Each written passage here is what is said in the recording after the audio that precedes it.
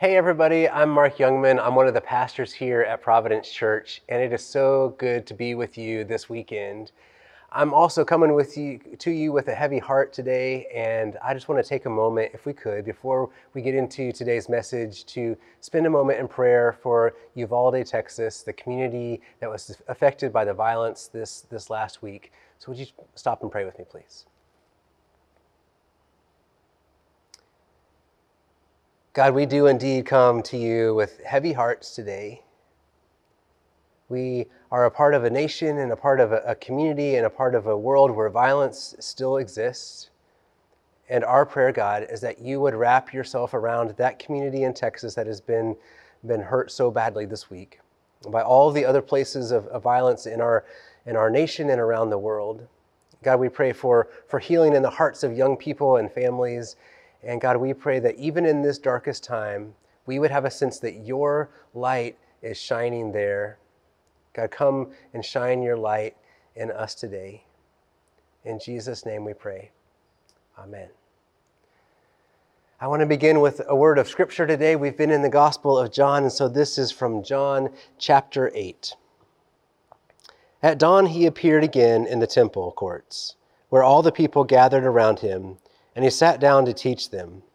The teachers of the law and the Pharisees brought in a woman caught in adultery. They made her stand before the group and said to Jesus, "Teacher, this woman was caught in the act of adultery. In the law, Moses commanded us to stone such women. Now what do you say?" They were using this question as a trap in order to have a basis for accusing him. But Jesus bent down and started to write on the ground with his finger. When they kept on questioning him, he straightened up and said to them, "Let any one of you who is without sin be the first to throw a stone at her." Again he stooped down and wrote on the ground. At this, those who heard began to go away, one at a time, the older ones first, until only Jesus was left, with the woman still standing there. Jesus straightened up and asked her, "Woman, where are they? Has no one condemned you?" "No one, sir," she said. "Then neither do I condemn you," Jesus declared. "Go now and leave your life of sin." That one gets me every time. This is such a good story. And I love a good story that challenges the way we see the world. A story that moves us and doesn't leave us where we started. This is what preachers and teachers try to do. We tell stories to hopefully point to bigger truths. In times like this, when we feel constantly barraged by signs of brokenness in the world around us, we need every reminder that Jesus is still at work, that Jesus sees the pain of the broken and points to a better story. Now, when I tell a story, I really want to get it right. It's important to me, and that little quirk probably holds me back sometimes. Like, for instance, it's hard to exaggerate the size of the fish you just caught when you didn't catch any fish. So my story would be, in this example, I went fishing the other day. I didn't catch any fish. I went home. You know what that is? That is a bad story. But I don't always get the story right either. One time I was sharing an analogy from another preacher. He described a drink from Starbucks called a macchiato. You might know this drink. He was describing an iced macchiato, an iced caramel macchiato. He talked about all the delicious layers of the drink that ends up creating stripes that you can see through the clear cup. He said, that's where a macchiato gets its name. It means stripes. So I shared that story several years back. Now, in order to go on, I have to share a tidbit that may seem completely unrelated, and I can't really prepare you for it, so I'll just say it. I have a friend who has zebras living on his farm here in Middle Tennessee. Maybe not that weird, but soon after I shared this Starbucks story, one of his zebras gave birth to a baby. You know what he named it? Macchiato. Yeah, because of its stripes. You know what macchiato actually means? Not stripes. It means stained. When he discovered this, I think my friend was a little disappointed in me. And I was disappointed in the preacher whose example I had quoted, and in myself for not fact-checking. I don't always get the story right, but a good story is not a straight line from A to Z anyway. A good story contains mistakes and wrong turns. Let's get back to John chapter 8. As we spend concentrated time in specific parts of the Bible, like we've been doing with the book of John this year, it's important to catch some of the clues that don't look like clues. For instance, if you're reading along in your Bible today, you'll probably see something like this before the story that I just shared with you. This story not included in some of the earliest manuscripts. It may even have some brackets around the story, starting in the last verse of chapter 7. What that means is that there have been handwritten copies of John discovered that didn't include this story. They were all written out word by word, copied from one version to another version. So there's lots of room for discrepancies and misspellings. Could you imagine the scribe falling asleep right in the middle of the Sermon on the Mount and the pen just goes down? But this story wasn't included in this spot on a consistent basis until the 4th century. But it existed, just not always in this spot. Anyway, I could do my best to give you my take on why I think this story is in exactly the right spot. That this account belongs on this page where you find it in your Bible. But that would get super boring for most of us, and we don't have time. I believe that God works through all of our quirks and imperfections to tell the story that He needs us to hear. What I want to focus on today is this. Jesus writes new stories for us all the time. It's how I'm here, honestly. I don't know where I'd be right now, living the story I was once living, but it wouldn't be here. I'm guessing that's why you're here today as well. Jesus is writing new stories. I like to picture it like this. If my story was written out, again, probably super boring, I didn't catch any fish, but just say that it was written out. I like to imagine that there would be a string of places where it says, this was not in the original version of Mark's life. In other words, this is where Jesus did a rewrite. The whole thing about storytelling is that if you can see the end from the beginning and nothing really happens, no one cares about that story. A good story has ups and downs and twists and turns, brokenness and failure, and hope and perseverance. I can hear you saying right now, I have a really good story then, and you do. People have said that Jesus was a great storyteller.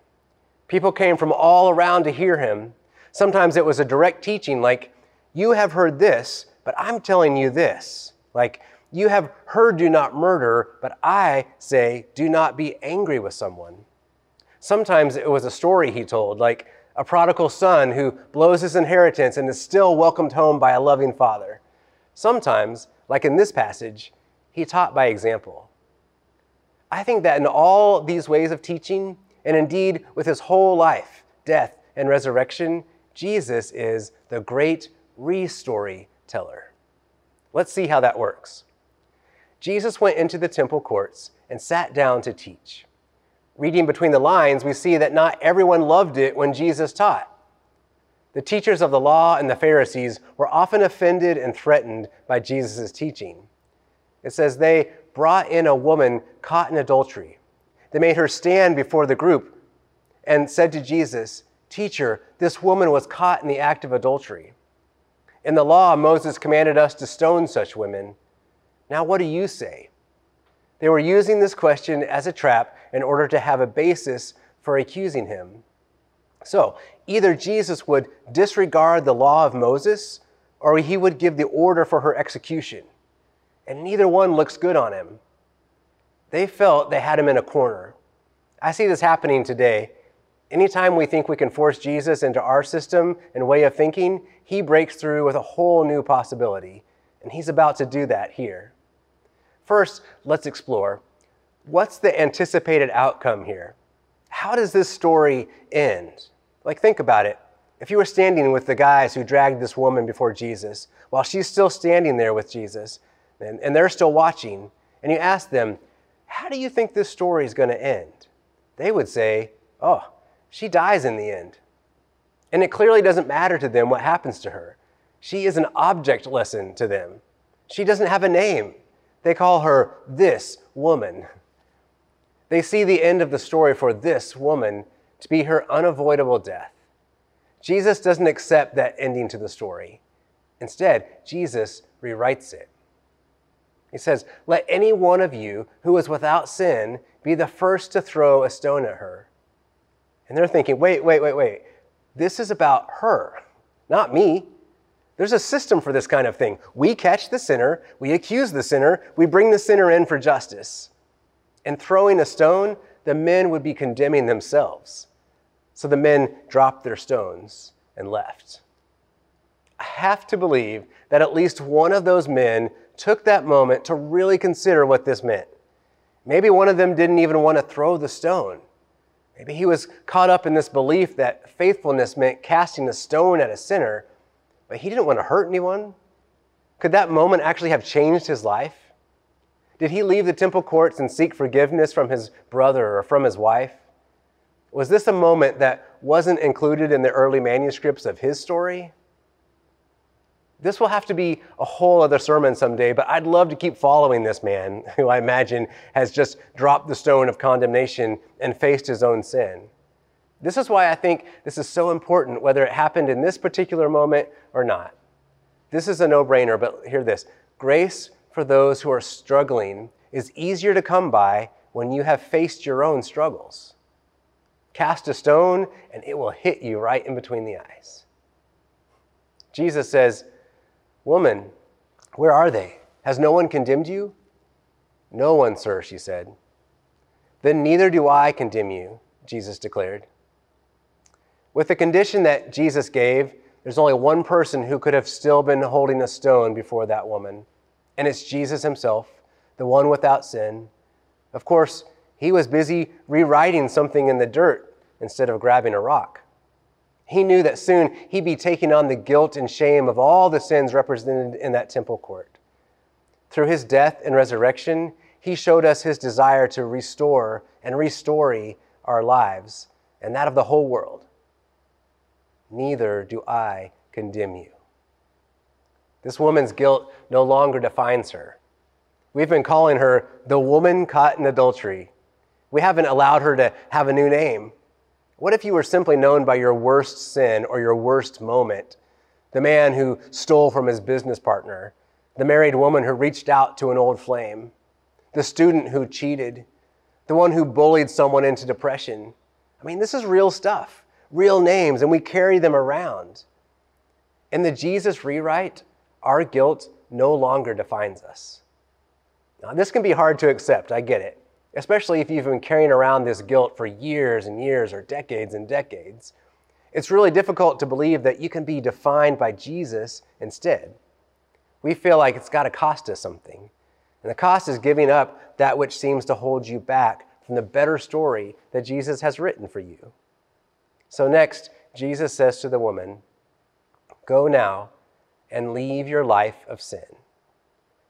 In the Jesus rewrite, we have to be honest about the past and the present so that we can drop it in the dirt and go live a better story with Jesus.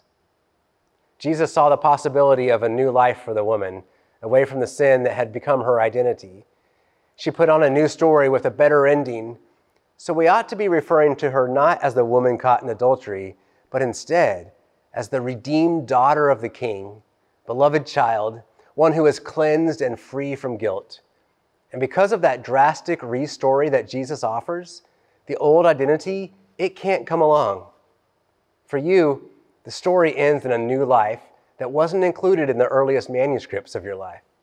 No one else saw it coming, but you know what? Jesus did.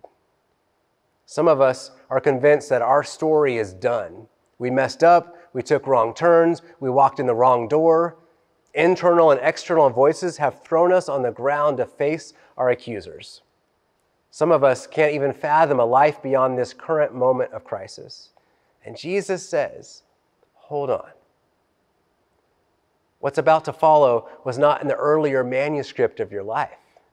It was added later. It was changed, edited, and revised by a Savior whose sole purpose is coming to earth was to redeem you out of your brokenness and to restore your life. No one knows what Jesus was doing with his finger in the dirt that day. The Bible doesn't tell us. There's tons of theories, but no one really knows. But what he did with his presence and with his words was changing the ending of that woman's story. What he does with his presence and words as we gather is able to change the ending of our stories too. I'm going to be honest with you. I came back to this message the morning after the elementary school shooting in Texas. I thought, this actually is the same story we've been telling over and over again as I wake up to another shooting. I think it's exhausting, right? I'm done with this story of violence and innocent people being killed for no reason. What I believe, though, is that Jesus is done with this story too.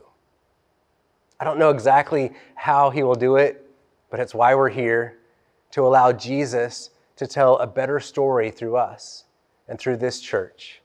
It's never been more important.